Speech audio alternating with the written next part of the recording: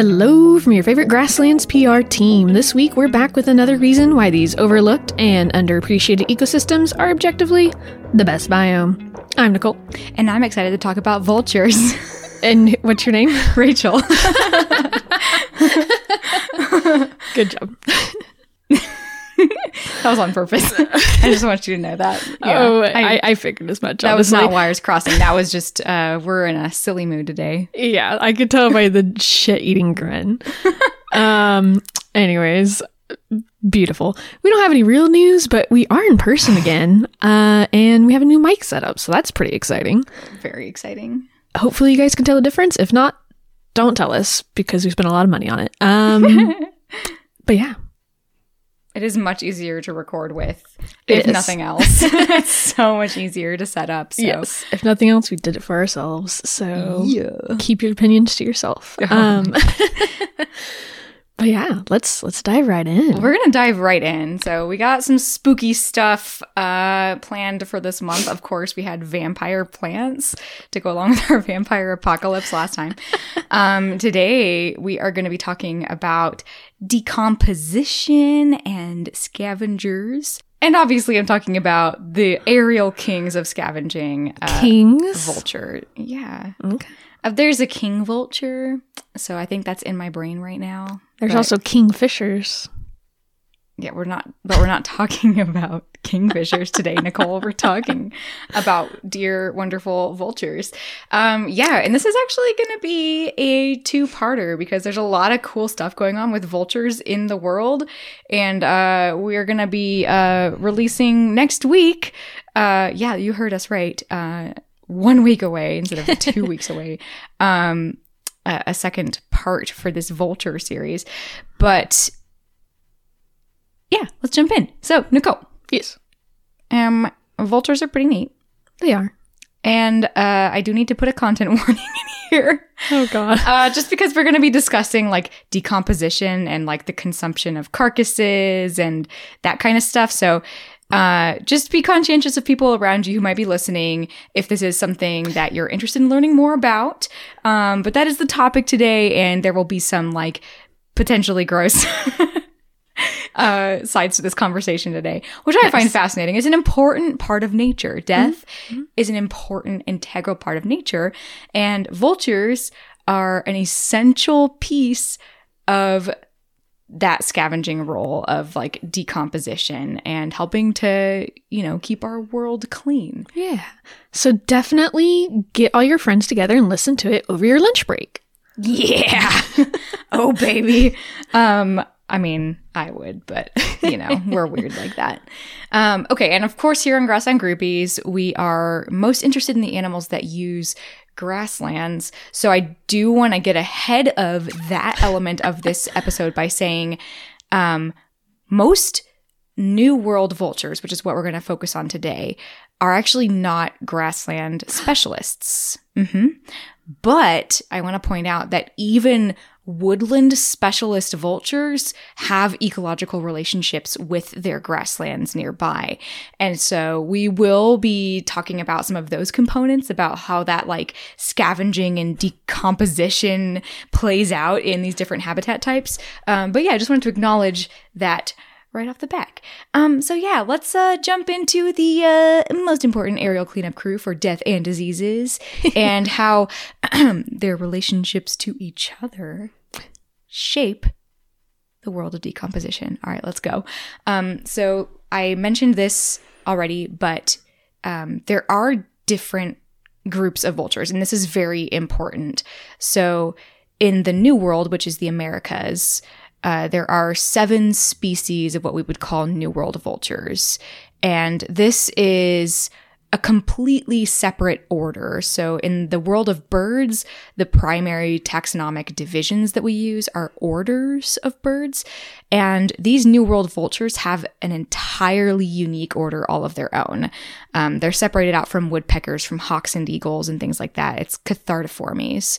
And their family is Cathartidae. And I really like that word. It means like purifying, which, okay, if you think of other words that kind of use that, Catharsis. Yeah, it's like you're purifying your emotions, right? And so Cathartidae, and there are several vultures in the Cathartes genus, they are purifying the world. In a spooky manner. So they're completely different. And on the other hand, there are about 16 species of vultures in the old world, which would be Africa and Eurasia. And those guys are basically literally bald eagles. Like, they are related to eagles and hawks more than anything else, kites, things like that. They are in the same order as eagles and hawks. So they only superficially resemble American vultures, and there's a lot of key differences between those groups and how they function, even though they are all vultures. Those would include things like griffins and bearded vultures. Those are the really like gnarly, like vampiric looking ones with the pink feathers and like the crunch bones and stuff. So we're saving those guys for a different conversation. And today we are specifically looking at American vultures. And maybe we will kind of dip our toes into them by looking through a lens of geography first, just to kind of like familiarize you guys with these vultures. Okay, so in North America, we have 4 vultures. Nicole, what are they? Turkey vulture, black vulture. Yeah, I know. It's hard, right? California condor. California condor. Okay. Yep, that's it. You got it. Okay. It doesn't have vulture in the name. Is it a vulture? I don't know. I never thought about it that hard. Yeah, exactly. It's so fun. Okay. Anyway, and the last one I'm gonna say you're probably not going to guess. Hey. But I'll give you a clue. It occurs up into Mexico, and that's why it's a North American vulture. Yeah, no, I don't know. Yeah, the king vulture. Oh, okay. Yeah. See, like you would never, like a lot of us are familiar with king vultures because they're really colorful. Yeah. I actually didn't realize that they were a South American species and they came up into Mexico. I guess I always like visually put them in a box with other like old world vultures that are kind of weird looking. Yeah. But yeah, those are a South American vulture that is up through Central and North America.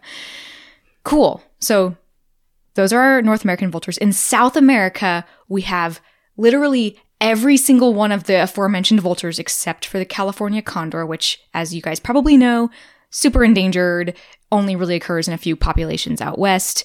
But in addition to all those vultures, they also have 2 species of yellow-headed vulture, which are in the same genus as turkey vultures. So they're all very closely related, and they have some fun relationships with each other, like literally, like behaviors and stuff. Yeah. And then we also have the Andean condor. So we have 2 different condors, and those are the only condors in the world.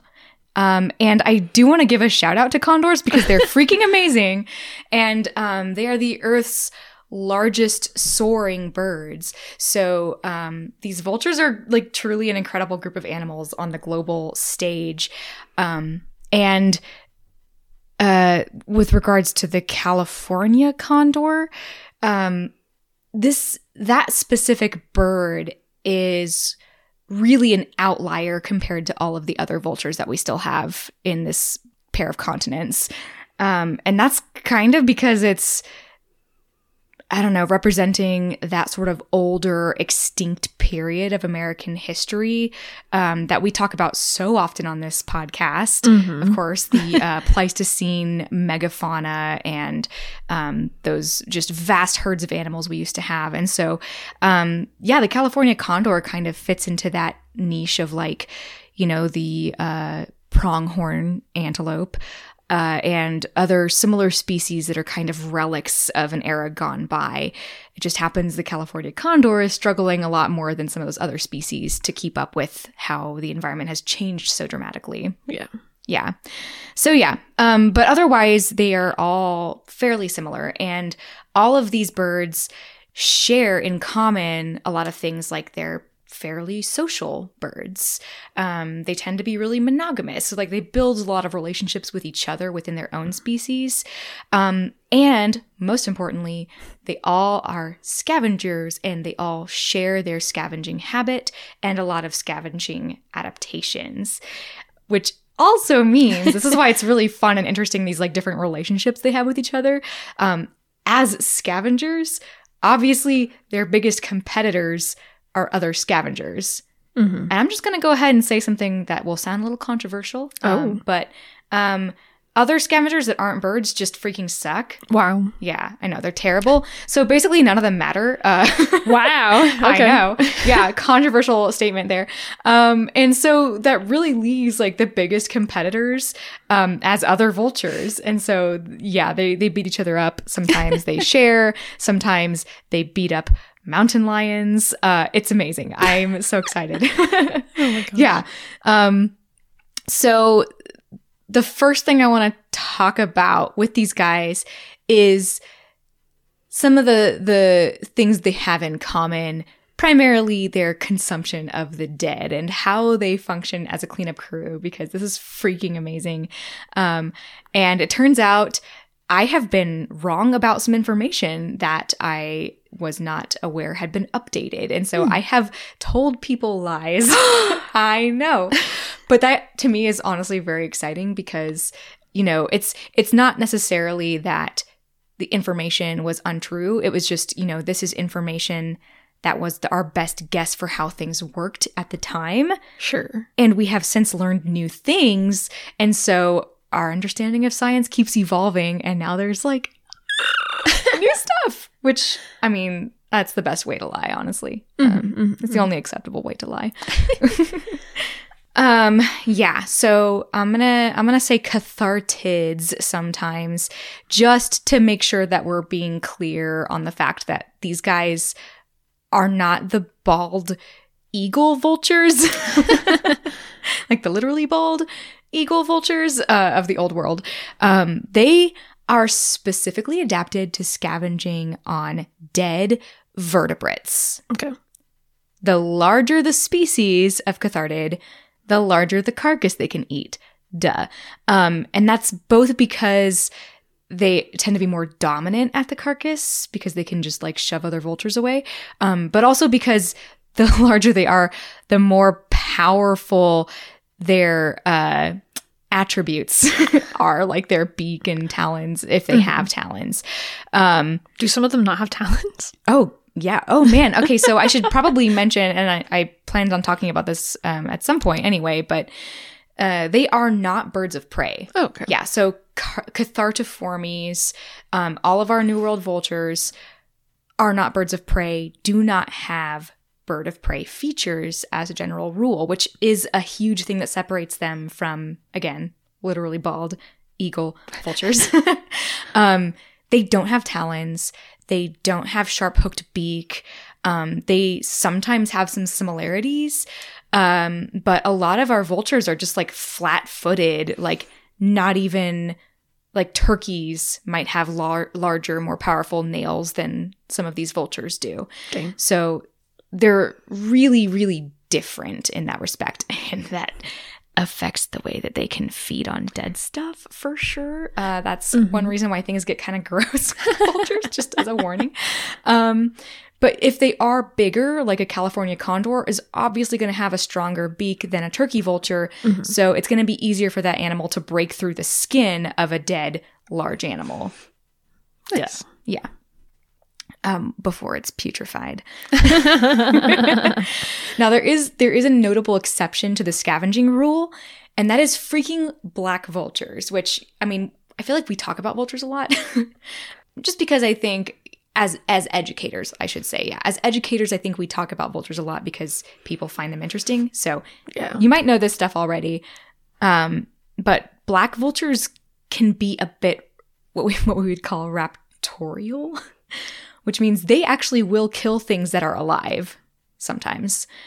If the thing they're killing is helpless prey, like little lizards and insects, or newborn babies, like nestlings and hatchling sea turtles, or newborn calves and other livestock. So like not necessarily small things. Like obviously a newborn calf is much larger than a black vulture, but black vultures are responsible for killing a lot of them. Wow. And they kind of got on farmers' shit lists for a while back in the early days when there were lax laws. Yeah. and people would just, set up traps to kill vultures because, sometimes they would kill their calves. Yeah. But that's the only exception. All of the others are scavengers. Nice. What does a turkey trap look like? Do they like lure it in with like a carcass and have like a snap trap or something? Oh, I'm so glad you asked. Because, there's also a lot of there's a lot of studies that use vulture traps too. And so usually what people would do, even when they were like trapping them to kill them back in the day, it was a walk-in trap. Okay. Because one thing we'll learn is that vultures tend to attract more vultures. Yeah. And the more vultures there are, the more additional vultures show up. And so if they have like a walk-in trap by a carcass or with a carcass inside of it, it'll just keep attracting more and more vultures. And they'll just be like, oh, how do I get out of this? Oh, God. And that's a really effective way to trap them. Nice. Yeah. So they're kings of scavenging, not kings of intelligence. Hey, they have a social intelligence, okay? Okay. And they get dumber the more there are. Sure.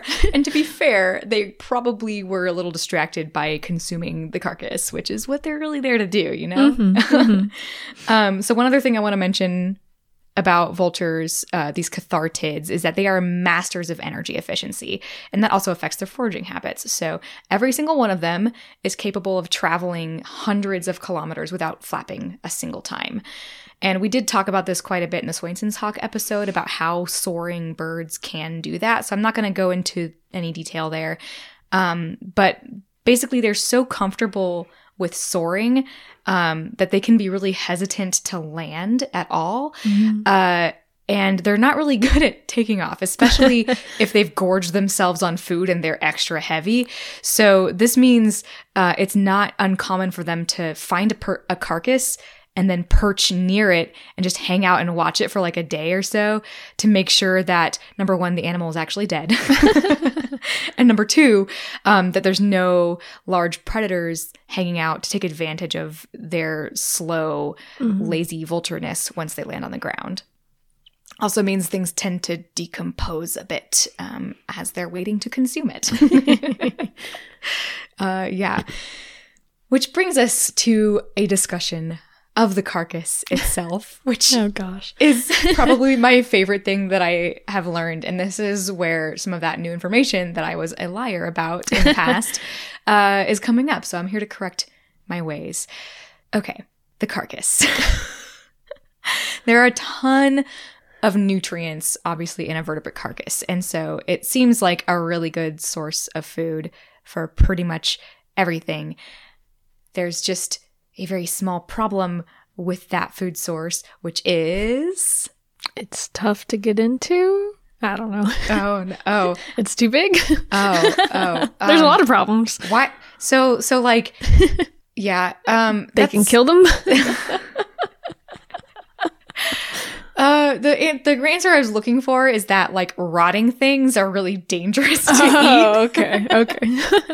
Yeah, like there's a reason we don't keep like meat in our fridge past its expiration because, dangerous pathogens can colonize it, make you sick, literally kill you, food poisoning, there's like a whole ecosystem of microbes that are nasty hanging out in the carcass. Yeah. Which is also, in my opinion, the most fascinating thing about vultures. Because how the hell are they eating things that would literally kill so many other animals? Yeah.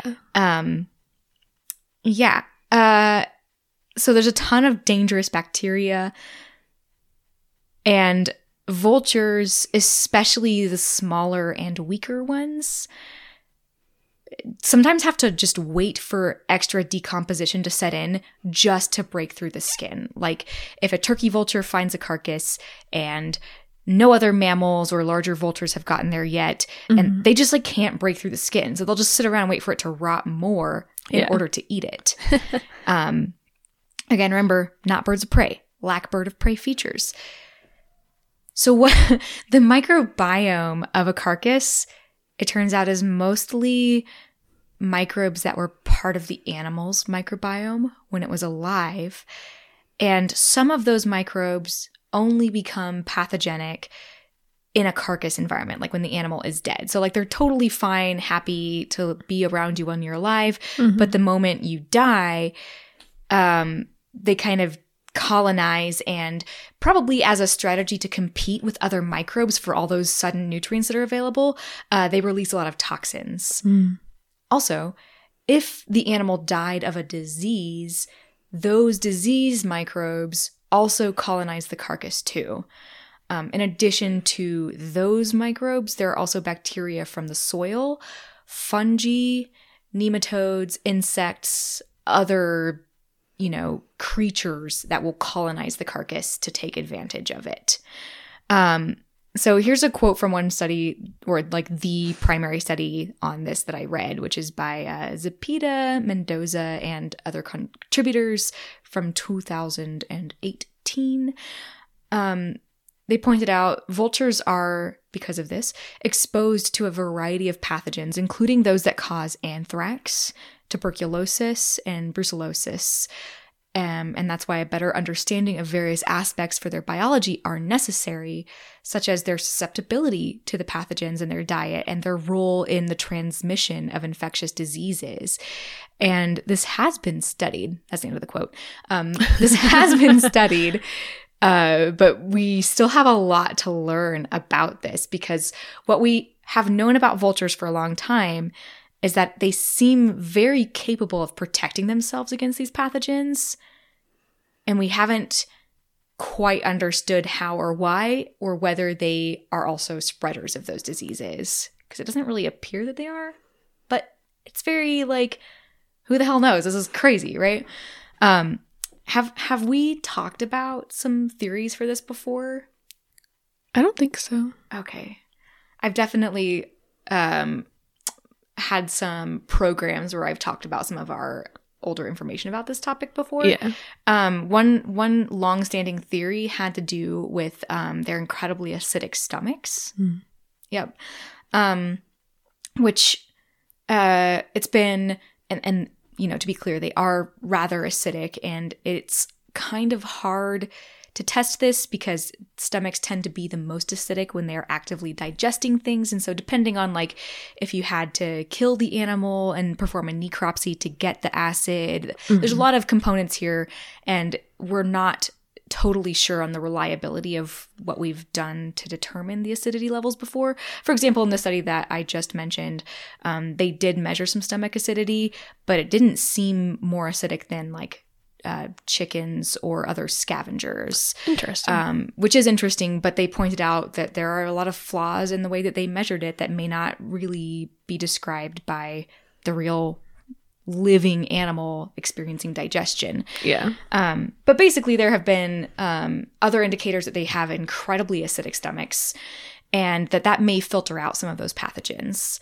And the acidity also applies to vomit and excrement of the vulture as well. I've heard some reports of people receiving chemical burns from turkey vulture vomit when it's incredibly acidic. Vultures will vomit as a defense. So it's a really nasty way to like ward off intruders. And if you let it sit on your skin, you can get burned from that acidic level. Dang. But as far as the pathogens, it kind of doesn't make a lot of sense why that alone, like it could be a component of filtering out the bacteria, but vultures also have their own microbiome.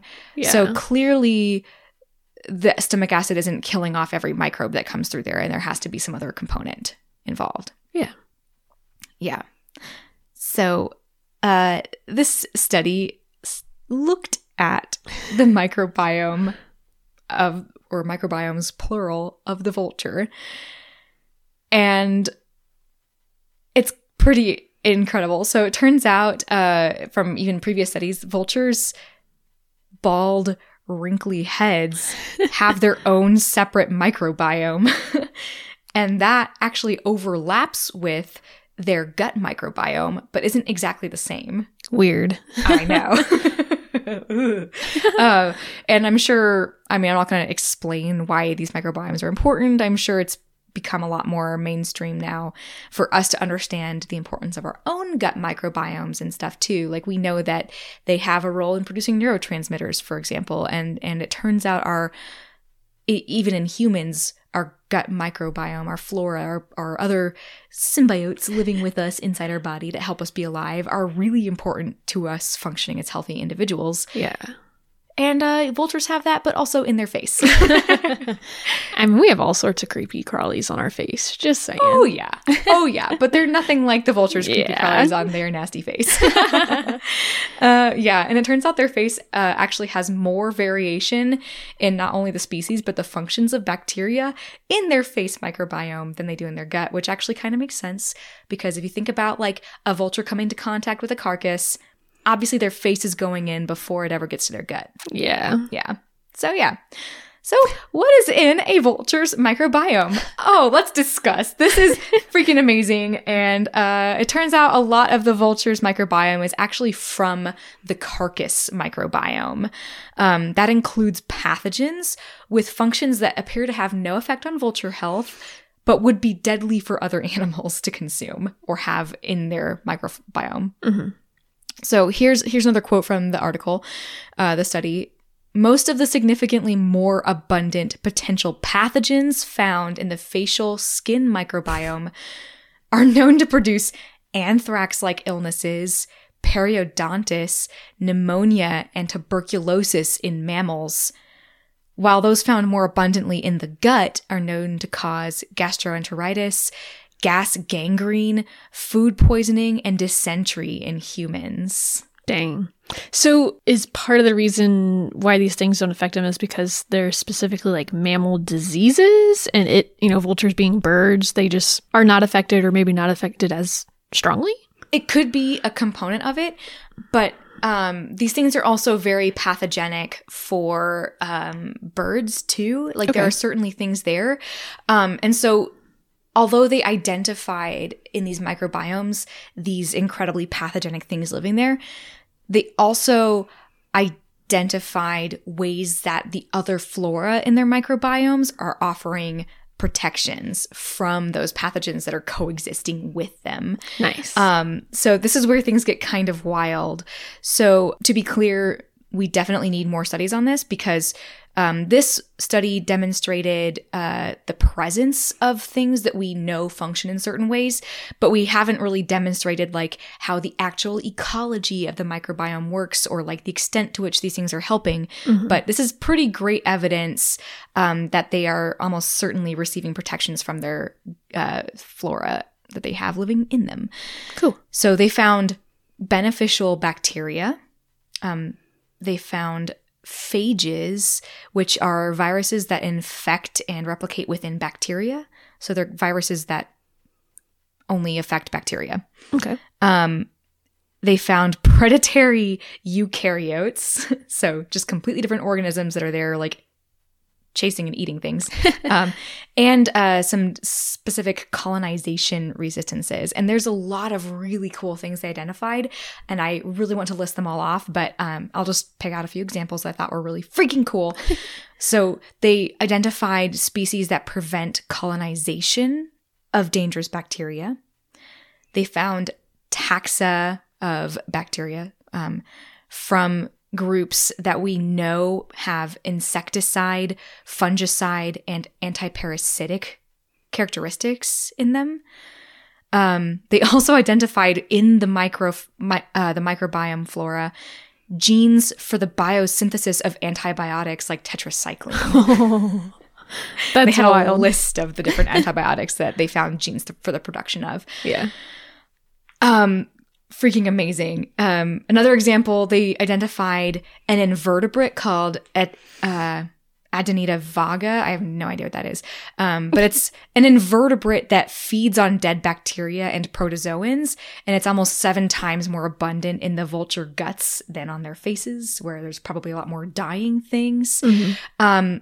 It goes on and on and on. The different phages that kill bacteria, the specific like, oh, hey, we found this one really pathogenic bacteria and the very specific bacteria that prevents it from colonizing. Like, yeah, really, really amazing stuff like that.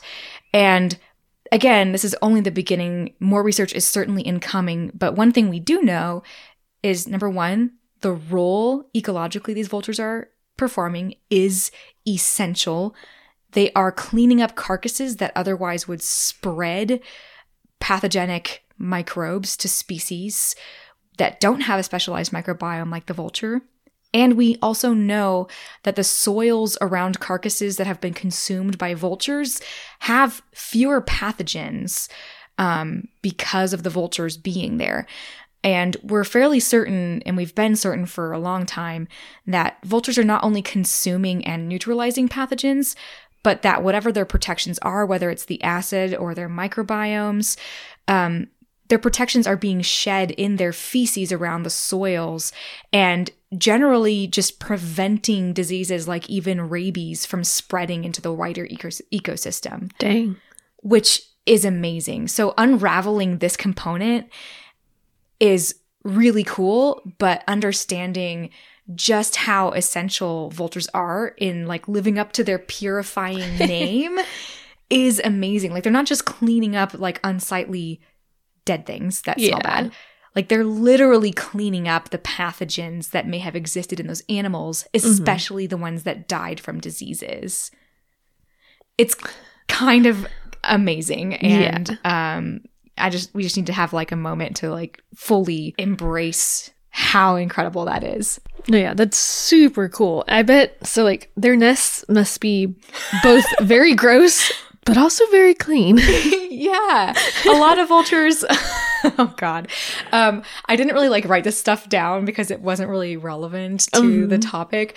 But in my readings, there have been descriptions of vulture nests, like, you know, on cliff faces or caves or something, where they call it like a bathtub ring of feces around the nest. Gross. Yeah. Oh, but hey, think about how much that's bolstering those little baby vultures in their microbiome. Yes. In their little gut flora. Yeah. Oh, God. I will point out vultures do tend to not make like stick nests, but rather just nest on the ground or on cliffs or something. So maybe that keeps it a little more clean. Oh, gosh. Just need a good rain. Yeah. But regardless, you know, it might be that, you know, vulture poo is a lot cleaner than you would think, considering the sorts of pathogens that tend to live in their faces and poo and gut and and that they're constantly consuming. Nice. Amazing. I love vultures, man. They're so good. It's very, very good. Okay. So yeah, let's talk about some of like these specific species a little bit more. And again, my focus or my primary interest is in their sort of ecological roles and how they interact with each other and how who and what they are as vultures affects like the way that they clean stuff up. I'm going to start with the California condor because they are so different from every other vulture. Even though historically they were super widespread. And a lot of the information that people tend to cite for California condors comes from historical information because, you know, they're so restricted now and they're so, I mean, they're just not behaving quite in the natural way where we would get as much information about them as we maybe did historically. But from what we know, they are absolutely not a habitat specialist.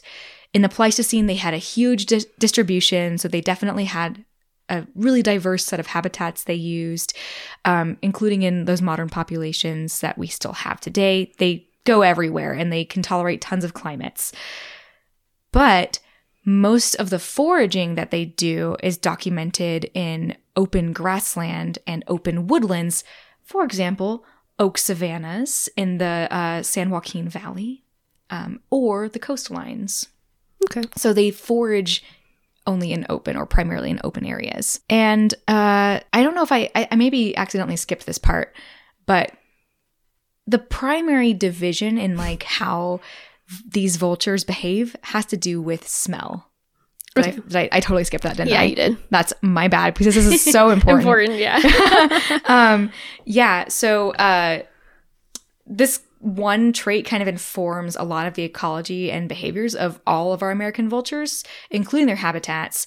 So some vultures have the ability to smell, which is not a normal bird trait. Yeah. This includes probably the king vulture and the Cathartes vultures. So that's the 2 yellow-headed vultures and the turkey vulture. None of the other vultures can smell. And they seem to rely primarily on keen eyesight in order to hunt. So that would include the California condor. So that makes sense why it's foraging in more open areas. It's basing what it can find in terms of dead prey on what it can see. Okay. Yep. So these guys are rarely the first species to discover a carcass. They usually are looking for assemblies of vultures and other scavengers on a carcass that are already there. And so once they spot that, they get on the ground and they immediately dominate anything else that's on the carcass because they're just so huge. Again, the largest soaring bird in the world. The only exception to this rule is golden eagles. These eagles are very formidable opponents. They do have bird of prey weapons. And even though these condors weigh twice as much as them, they're kind of scared of golden eagles. But even then, they will sometimes chase golden eagles off. So basically, they don't hesitate to just take the carcass from other species that are smaller, and they just dominate it. What is a condor wingspan? God, I don't know off the top of my head. Like 8 feet or something? It's freaking ridiculous. 9 foot plus wingspan. 9 feet. Yeah. Okay. God, that's enormous. That's so hard to imagine. Mm-hmm. And have you? Okay. I know. Somebody that you used to work for that were, you know. I've been thinking about that the whole time. Yeah. Laura Mendenhall, shout out to her. She's amazing. She works for the Fish and Wildlife Service. Today, she's been involved in some California condor work. Yes. Has some incredible footage from her time working with them and photos. And God, it's amazing to see like little fluffy baby condors that look like they could, you know, literally kill me if they wanted to because they're so enormous. Like it's hard to wrap your mind around how big these birds are until you see them next to a human. So please look them up immediately. Mm-hmm. She also almost lost a finger to a California condor. Oh my God, really? Yeah. Are we allowed to tell other people's stories on this? Like how did, like what, it just like snapped at her or what? Yeah. Oh my God. Yeah. And again, with a freaking huge beak, like these guys are a lot tougher than everything else. They're not as like good at chopping off fingers as a golden eagle probably, but that doesn't really say much in terms of finger chopping ability. Mm-hmm. So yeah. Condors' modern feeding habits or you know, historical feeding habits, they pretty much eat whatever they run across. And they do have to like consciously satisfy their calcium needs because a lot of like what they're actually consuming on a carcass is soft tissue. Like almost all of the meat they ingest is soft tissue. They're not eating the hide, the hair, or other indigestible material. They very rarely cast pellets because of this, which, you know, they're not birds of prey, but they will sometimes cast pellets if they're eating gross indigestible things. So they will readily ingest bone materials as an exception as an exception to this rule. Words are so hard sometimes. They are. And they will make like some really special efforts to find and swallow the pieces of bone that are small enough to digest. It's one theory for why they eat so many plastics and other like materials they absolutely should not be eating, but is like one of the reasons why we just can't let condors do condor things without human intervention. They consume so many little bits of plastic and trash. But you know, they go to some pretty special lengths to just swallow whatever like hand bones or other little tiny pieces of bone they can find. And if they have the choice, modern condors will choose like small to medium-sized carcasses, probably because they have smaller bones that are easily digestible, which makes this like really interesting distinction between condors of today and condors of like the long past. Yeah. Because like I mentioned, they are a relic from the Pleistocene, sort of a last gasp of that megafauna era. And, you know, sometimes I forget that like obviously we have fossils where we literally know the species. Like we have fossilized California condors from the Pleistocene. Yeah. And we know like their ancestors that were different species as well from the fossil record. And we know the food they ate. And it was strikingly different from the species fed upon in recent historical times. Probably because of those massive extinctions of large vertebrates, obviously at the end of the Pleistocene. And since then, there have been introductions of many species of domestic livestock, which have introduced a brand new food source. So it's dramatically different. There's actually a list of food remains that have been discovered in Pleistocene condors, nests, and around the remains. Here's one list of species. It included bison species, horse species, camels like camelops species, and mountain goats. And there's an even more recent study published that looked at like carbon and nitrogen stable isotopes in condor feather and bone samples, which is kind of crazy that you can like figure out their diets that way too. There's just so many ways to do like forensic science on the recent, paleontological past. Mm-hmm. And it illustrated that the California condor diet changed throughout time dramatically depending on that food availability. So basically during the Pleistocene, California condors fed on terrestrial megafauna and marine mammals specifically. But then as those terrestrial megafauna went extinct and became pretty rare, and marine mammals also had a pretty steep decline in numbers because of commercial harvesting. And with the increase in cattle ranching, the condors switched to primarily feeding on terrestrial mammals. So their diet pretty significantly changed over time, and could be another reason why they're struggling. But there are a lot of theories out there that for at least some condor populations, a large part of how they lived was feeding on like whale carcasses and stuff that washed up onto beaches. And it's weird to think of that as being a relic of the past, but it kind of is. Yeah. It's not something that happens as frequently today as it used to. And yeah, our landscape has totally changed. So that's weird. Okay, condors behind us. A lot of what I'm going to talk about next has to do with like the little vultures. Turkey vultures, black vultures, and yellow-headed vultures have a lot in common. So I'm going to kind of lay some groundwork for those species and talk about their differences. And of course, then we have our king vulture and the Andean condor, which is pretty freaking amazing. But turkey vultures are, I think, one of the most well-known and well-studied and amazing vultures that we have. Yeah. So forgive me if I talk forever about turkey vultures because they're deserving of that and pretty freaking amazing. So turkey vultures feeding is very different because turkey vultures have an incredible sense of smell. They actually prefer really fresh dead things, but they're so tiny and weak, so they can't open thick skin. So they basically will like almost always arrive first at a carcass because they're just so good at like sniffing it out. And that includes in every habitat you could think of. They live in like every habitat, and they will hunt and forage in every habitat, which is kind of making them amazing because even in dense canopies of trees where there, isn't a good line of sight for the vultures that are only using sight, turkey vultures are like, okay, there's the carcass, and they can find stuff really easily.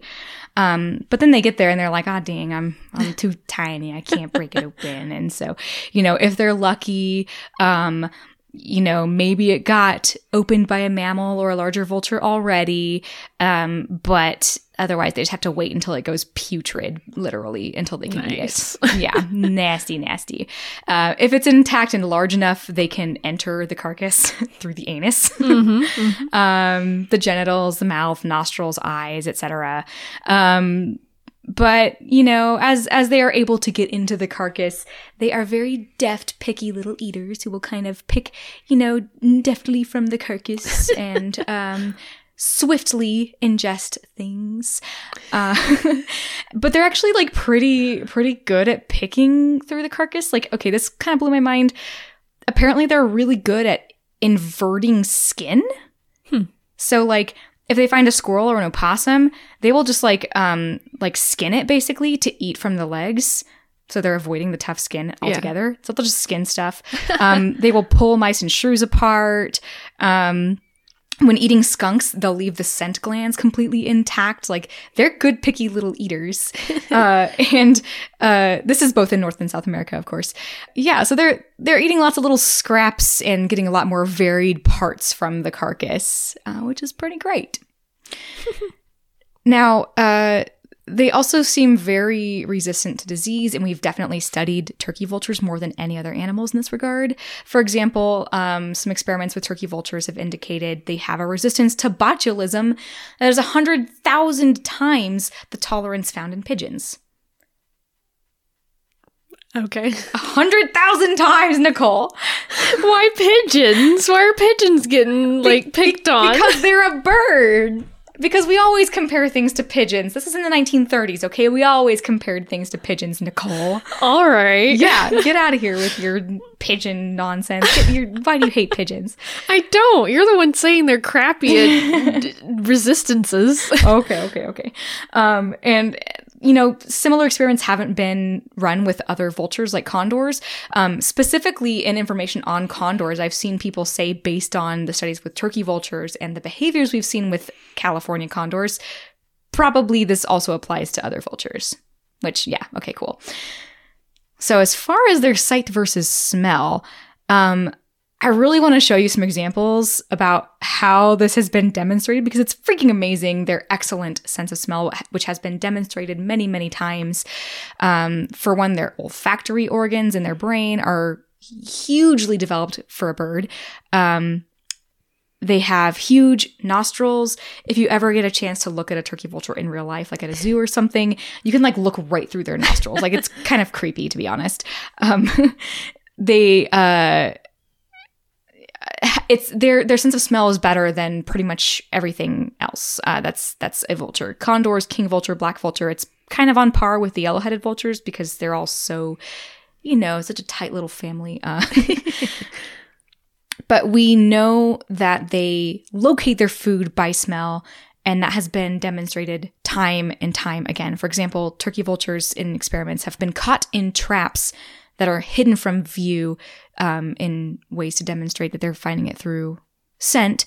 They've been caught in traps baited with scent alone. They will find food by approaching from downwind specifically, so concealed food. They also have been demonstrated to be attracted to mushrooms and flowers that have carrion fragrances. Oh, yeah. Yeah. So white flowers that are always covered in flies and stuff. Turkey vultures are attracted to those things in experiments. And of course, very well known is that if you use certain fragrances, like this one specific compound that has a strong skunk-like odor, natural gas companies introduced that odor into pipelines and will discover leaks where turkey vultures found the leak in the pipeline because they were circling over the leak in the pipeline attracted to that odor. So pretty amazing. And it's kind of variable depending on the situation, whether they are apparently using their sense of smell versus other things, but it's really, really apparent in the tropics, like in the Panamanian forests. It appears that they primarily use their sense of smell to hunt that region, and they locate many, many more carcasses than They locate many more carcasses than mammalian scavengers do in those environments. And remember, mammals can smell. Yes. And yet, turkey vultures are so efficient at scavenging these areas that they are finding more. In experiments, they found 71 out of 74 chicken carcasses within 3 days of throwing them out. And there's absolutely no difference in the time it took them to find those carcasses, whether they were concealed or not concealed, regardless of the amount of canopy cover, etc. And even though they might struggle to find those things like the first day, after it's a day old, they readily find them. So the longer it's out, the more quickly and easily they find them. We also know that, of course, they can find things much more quickly in an open habitat or semi-open habitats based on similar experiments in Venezuela. So this leads us to their competition, which is other vultures. And as you know, we've said this before, they are competing with their fellow vultures, and their non-smelling vulture friends are using eyesight. So basically, in any place where other vultures exist, that's their competition. Black vultures are huge competition for them in parts of the South US and year-round in South America. And black vultures have a couple of things over turkey vultures. They are more social than turkey vultures. They tend to feed in like big frenzies compared to turkey vultures. They also fly higher than the turkey vulture because they're not trying to catch the scent of food. They're like flying really high up in the sky, like looking for vultures, basically. They're basically stalking turkey vultures all of the time. They're more aggressive than the turkey vulture. I mentioned before, they will literally kill things, which sets them apart from other vultures altogether. Mm-hmm. And they forage the most often in open habitats where they can see better. So all of these things lead to them pretty much just exploiting the turkey vulture in order to survive in life. And the turkey vultures have a hard time dealing with that sometimes. So that's their main competitor in North America. And these guys, at some types of carcasses at least, will completely replace turkey vultures just by their sheer numbers. Like, so many black vultures just show up that there's no elbow room left for the turkey vulture, and it's like, all right, see ya, I'm out of here, and it leaves to go find something else. Yeah. It's just easier to find new food than to put up with the black vultures. Mm-hmm. That's very unfortunate for the turkey vulture because they find it first, but they can't actually eat it first. I know, right? Yeah, but that actually is kind of a good thing, because in regions where, there are other larger vultures around, if, say, a king vulture shows up or a condor shows up, that's kind of a good thing for them, because that vulture can open up the carcass for them. And as long as they're not getting like elbowed out by like a mob of black vultures, they can at least for a little while take advantage of that. And some vultures are more likely to just like allow a feeding frenzy to occur than to try to chase off competition, because, they know that they could beat them up, and that's fine. Yeah. Yeah. So sometimes when this happens, the turkey vultures will patiently wait for the vultures to have their fill and leave. And because they're so good at like picking apart the little bits that maybe don't get consumed, they'll just kind of skin a leg and then eat that meat or whatever. And that works out fine for them. In terms of like actually getting into fights, with other vultures, turkey vultures in some places can actually win some fights with black vultures and fight them off. Really, the main problem is the mob mentality. And actually, in some studies, turkey vultures could win a majority of interactions with black vultures, if they weren't outnumbered, which is pretty cool. Of course, they also attract other scavengers, like other birds of prey, mammalian predators and stuff. But all of those interactions tend to go the same way as what we've already discussed. So nothing there is super surprising. Except that, in general, everybody watches turkey vultures and everybody follows and exploits them, which is so sad. So yeah, as far as the black vulture actually feeding on the carcasses, they still cannot open large carcasses on their own, so they are dependent on larger scavengers or putrefaction in order to do so. They enter the carcass the same way as others, and once they are able to just stick their entire head into the carcass, that's what they will do after gradually working their way inside. So unlike turkey vultures, They usually don't use their feet. Like some turkey vultures will like put their feet on a carcass to leverage it. Black vultures just kind of use their head and just stuff it in there and just like rip things out of the carcass. They also sometimes just extract like the viscera from the carcass, which is interesting. So like all the like squishy organs and stuff, they'll just like rip those out of the carcass and pull them out. I have here a quote from one of my primary source that I'll have in the description, that this extraction usually prompts a rush of birds, which rapidly pull the material apart and gulp it down in large chunks. So this is like your typical feeding frenzy situation. They're just very quick and very gulpy in their feeding habits. Nice. The yellow-headed vultures, I actually did not know existed until I did research for this podcast. I really didn't know anything about them.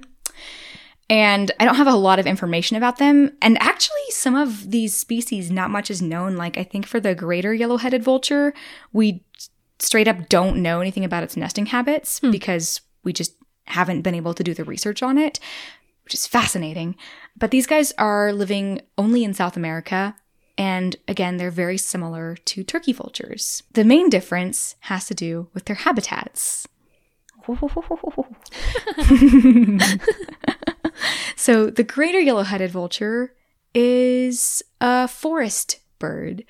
It has, again, a highly developed sense of smell, and it will soar over forests in search of forest mammals like primates, sloths, opossums. And when it competes with turkey vultures, it is also dominant against turkey vultures. So any of those interactions, they'll just beat up the turkey vultures. So they're very similar to turkey vultures, except that they can beat them up, basically. And then they only live in the forests.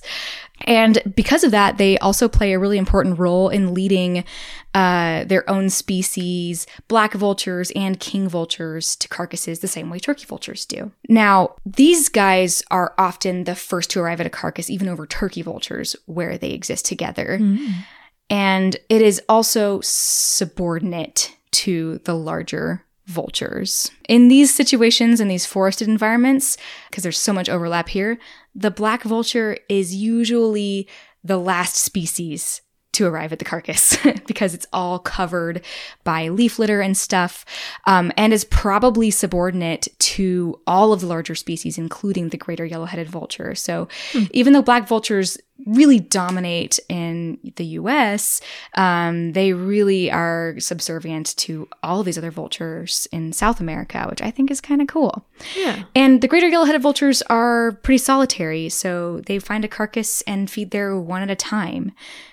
On the other hand, the lesser yellow-headed vulture is widespread in open habitats. These are our grassland and wetland habitat vultures that specialize on feeding on those things and is the most recorded vulture feeding on fish and reptiles compared to other vultures. So these guys have completely different ecology and they're a little bit smaller than their greater cousins. And the way that these guys all interact is kind of interesting to me. So like the other yellow-headed vulture species, with their developed sense of smell, they too are usually the first to arrive at the carcass. And they're really not interacting with the greater at all because they're in completely different habitats. So this yellow-headed vulture arrives first in 71% of the time in some studies. And they get displaced very quickly, often more frequently than even the researchers expected in these studies. And what's really cool here is that there appear to be some physiological adaptations the yellow-headed vulture has that allow it to just like be displaced and they're cool with it. So they get there first, and it turns out their mouths are actually wider than other vulture species. So they have these really wide mouths, which means they can arrive there first, and they are really good at getting into the carcass and just gulping down large bites of food. So by the time other, competitors arrive and they're displaced, they've already gotten a pretty good meal out of that carcass, and they just let it happen and will go off and find a different meal, which I thought is a really cool strategy. And it's the only time I've really heard of like an adaptation being identified in a vulture, like specifically to help it with like its, competition with other vultures. Yeah. I think that's pretty freaking cool. So yeah, they forage close to the ground and get stalked by other birds and lead other birds to carcasses, but they make really good use of it. And I think that's pretty neat. Yeah. They're really they look like turkey vultures, but they have really beautifully colored faces. Look them up. Oh, they do look like turkey vultures, just with yellow heads. I don't know what I expected. Yeah, Some of them are like rainbow. I know. They're beautiful. It's kind of like, you know, king vultures have those sort of like really brightly colored. I don't know. A lot of the other vultures that are like non-North American have some beautiful colors. Andean condors are gorgeous too. And their face, their skin has like such beautiful like blushings. Yeah. Yeah, like little violets and yellows. Just being able to see straight through his head. God, it literally looks like a turkey vulture, but like somebody dumped oil on their head and it has like that iridescent oil shine almost. Yes. Yeah, or like what are those like dumb like color changing thermo? Oh, like, yeah, like a mood ring. Yeah, like a mood ring, that sort of a situation. That's exactly amazing. what they look like. So we started with our biggest bird soaring bird in the world. We got into our smaller, most abundant vultures. We're coming back up now to the bigger vultures in South America, the king vulture, and finally the Andean condor. And I don't have a lot to add for some of these species because, you know, we've talked so extensively about the differences between these vultures' feeding habits, and some of those same rules apply here. The king vulture in South America and Mexico, Central America, these guys are forest birds. And I mentioned that they may be one of the only vultures besides these turkey vulture friends that can smell. And there is conflicting information about this. Some researchers believe that they are able to search with smell because they are foraging in these forest habitats. And there is some information and evidence that they can smell. On the other hand, there are some studies suggesting that maybe they can't smell and that maybe their primary way of foraging is just following the smaller vultures that live around them. And when you say can or cannot smell, you mean like straight up cannot smell at all, or just are not very good at it? Oh, that's a great. So in this context, what I mean is that they are not foraging by smell.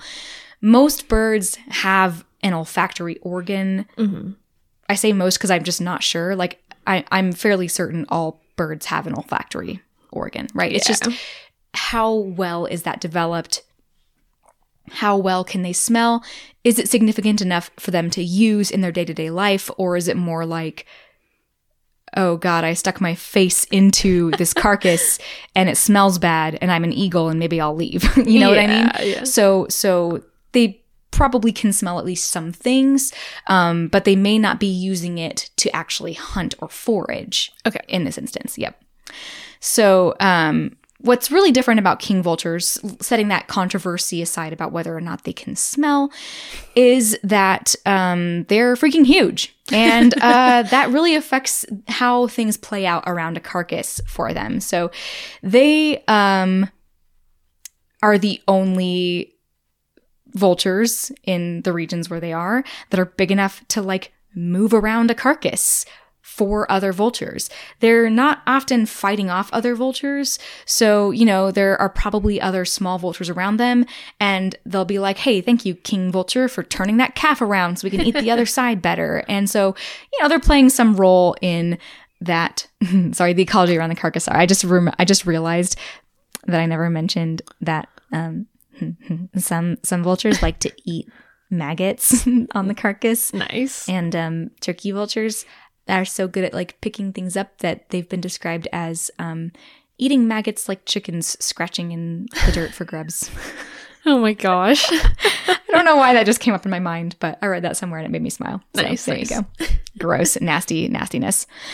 So they're not like super, super social, but they will feed along with other king vultures. Now, a comparison of feeding morphologies among vultures classified the king vulture as a ripper. Because it does have a wide skull and strong beak, so it's not a gulper or a scrapper like some of the smaller vultures.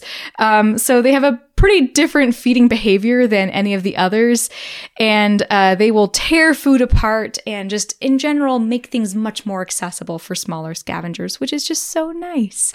So nice of them. They're such kind vultures. And that's kind of their role to play in those forested environments. Of course, they're also much better at cleaning up larger carcasses than any of the other species. Now, finally, there are Andean condors. And Andean condors do overlap with king vultures. And I should point out that king vultures have never been documented to initiate any sort of interaction with Andean condors. They are absolutely terrified of Andean condors because Andean condors are huge. And what I'm about to tell you will make a lot of sense. Because in the scavenging world, Andean condors are not only finding things that have naturally died and are just, dead things and like I got chased off like, I don't know, a little turkey vulture or whatever. Mm-hmm. They will take killed food from large predators. Yeah. And usurp large predators from their own kill in order to feed on it, which is kind of amazing. So it makes sense why king vultures will not pick a fight with them. Andean condors, as a condor and the second largest soaring bird in the world, are freaking huge. So I think this bird really tickles me in particular because like the name suggests, they are hanging out in the Andes Mountains, and they have just enormous distances and heights that they will fly. This is the longest mountain range in the world, and a lot of the Andes neighbors or includes some of our really famous grassland habitats that we know and love here on Grassland Groupies. Mm-hmm. This includes alpine meadows, and of course the Andean condor cannot smell, so like you would expect, they tend to be foraging at great heights, and they tend to be foraging based on sight in open habitats, like you'd expect. So they are foraging on these open mountainous habitats, on coastlines, and in grasslands, whether those grasslands are alpine, tundra,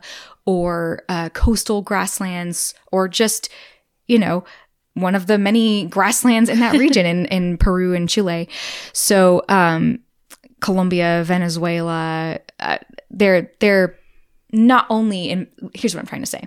They're not only the embodiment of the beauty, power, and majesty of the Andes themselves, the mountains, they embody the beauty and power and majesty of those grasslands. Okay, that's what I'm trying to say. Just the expansive beautifulness. So they, like our other condors, will forage on marine mammals. They will descend upon the coastal plains of Peru and Chile to search for stranded whales and seals and seabirds. They will even congregate in seal colonies during the birthing season and take advantage of newborns in the seal colonies and stuff like that. Yeah. So I mentioned black vultures killing live prey. It's not super common in the same way for Andean condors, but they will do that. They will murder baby seals. Beautiful. And as this bird is searching for large and medium-sized carcasses, the sorts of things it's feeding on besides marine animals are the sorts of animals you expect in those grassland regions, like guanacos, the wild llamas, or domestic livestock, things that we've talked about before on this podcast, and things that we will talk about on the podcast in the future, I'm sure. So a lot of those sort of hoofed animals that are hanging out in the grasslands or in people's domestic livestock flocks. They will also eat things like rheas. So okay. I listed a lot of mammal prey. I just want to mention, that there are a lot of large birds that hoof it on the ground in those grasslands as well. Yeah. They are also feeding on those carcasses, like the carcasses of the rhea. So these guys, most notably, compete with large predators, which I think is kind of amazing. There was a really this particular resource from Not All About Birds, Cornell Lab of Ornithology, called this particular study an innovative study. It was a study on the nuisance ecology of scavenging condors. And they demonstrated in this paper that the Andean condors are actually putting on a foraging cost to mountain lions in that region. So they call them pumas in South America. Usually that's the language here to describe them. Same species, puma concolor, as mountain lions and cougars. So that is the animal that we're talking about. And basically what happens in these interactions is that when there are Andean condors present, the foraging cost that they exert on pumas by decreasing significantly the amount of time those animals have to feed on their own carcass that they've killed affects them so much that they increase their kill rates when there are condors around by 50% to make up for the loss of food to the condors. Wow. Yeah. So basically, Andean condors show up at a carcass and will displace pumas, mountain lions, cougars, from their own kill so much that it significantly increases the effort that those animals have to go to in regions where the condors exist. Yeah. Which is amazing. And of course, this is like the only study I've seen on this nuisance ecology, quote unquote, for the Andean condor. Because if you think of the other types of predators in this region, nothing is going to be able to stand up to an Andean condor. Yeah. Small foxes, other small predators will not be able to chase off an Andean condor from their prey. Like not even king vultures will pick a fight with these things, right? Yeah.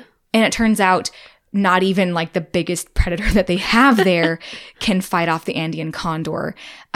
So amazing is their ability to fight them off. So this animal really, just by scouring from heights for other scavenging mammals or birds, is able to just live a life of absolute luxury and absolute indifference to everything else around it as it lands, beats anything else away, and just happily consumes the dead in those regions. Nice. I find this beautifully ominous and beautifully powerful, and I love Andean condors now. I did not know anything about them, and they're just freaking cool. Yeah. So that's our New World vultures. And as they are, kind of interacting with this world in this beautiful symphony of butting heads, sticking their heads in butts, pooping all over carcasses, consuming rabies, killing the rabies, just all in all, purifying the world around us in whatever habitats they are in. I think that we need to look at them not just as like ominous beacons of death and decay, but as truly the purifying forces. We gotta take the myth of the vulture, that sort of grim reaper attitude that we have about them, and think of them instead as shepherds of the dead in the animal world, shepherds that just gently escort pathogenic microbes into their gut where they meet an untimely end. Beautiful. And that's who they are. And I love them so much. They're beautiful. More on vultures next time when we talk about things that actually have weaponry because they are literally eagles. Nice. Sounds amazing. I have a question. Okay, hit me. Let's go.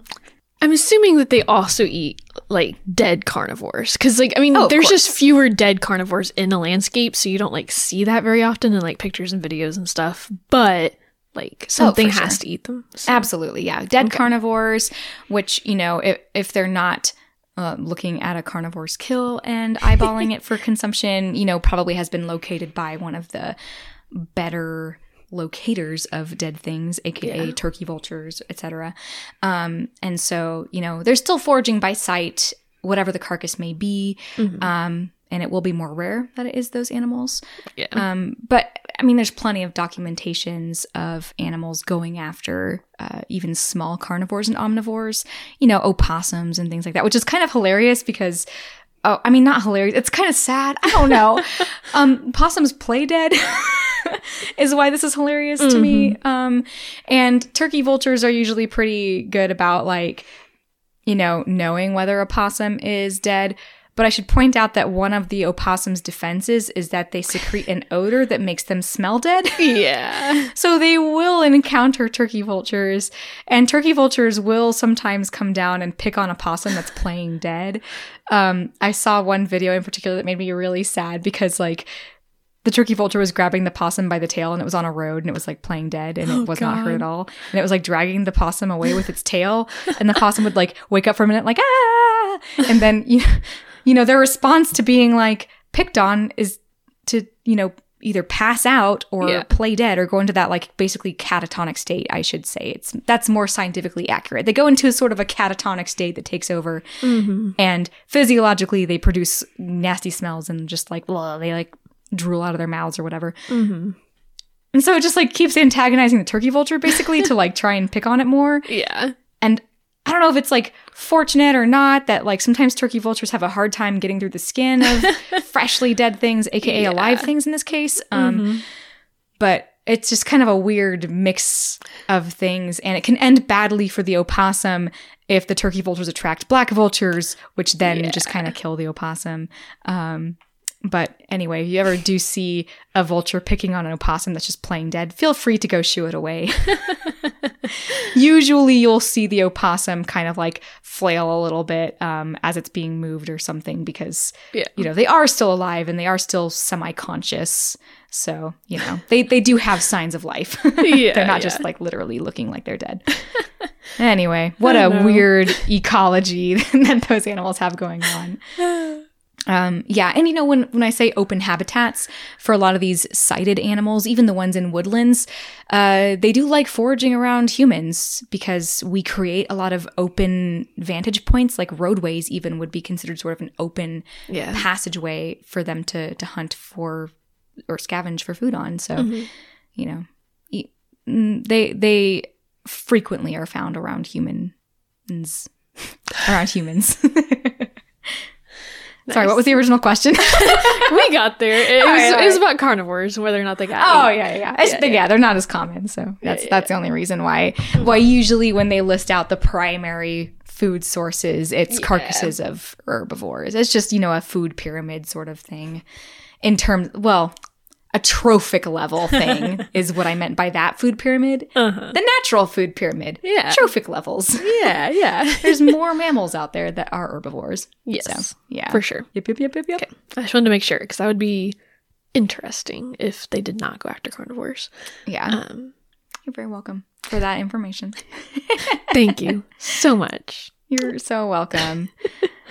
Just as a little like side note, if you want to put up a really unique bird feeder in your neighborhood, consider building like a nice platform feeder and throwing out your old meat that you didn't like to eat or that needed to be thrown out. And you'll get your beautiful vulture friends to come gorge themselves.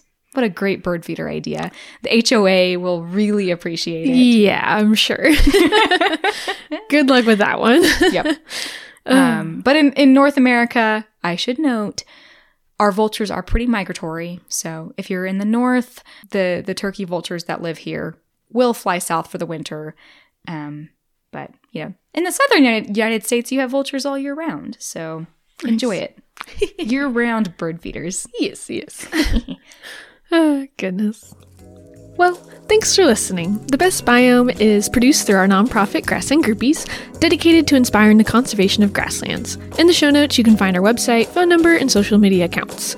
Text, call, or tweet your suggestions, fan mail, or hate mail.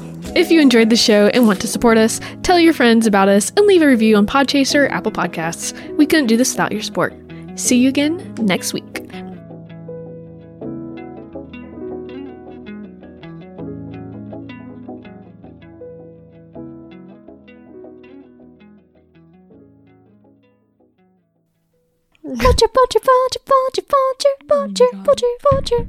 Vulture. Beautiful.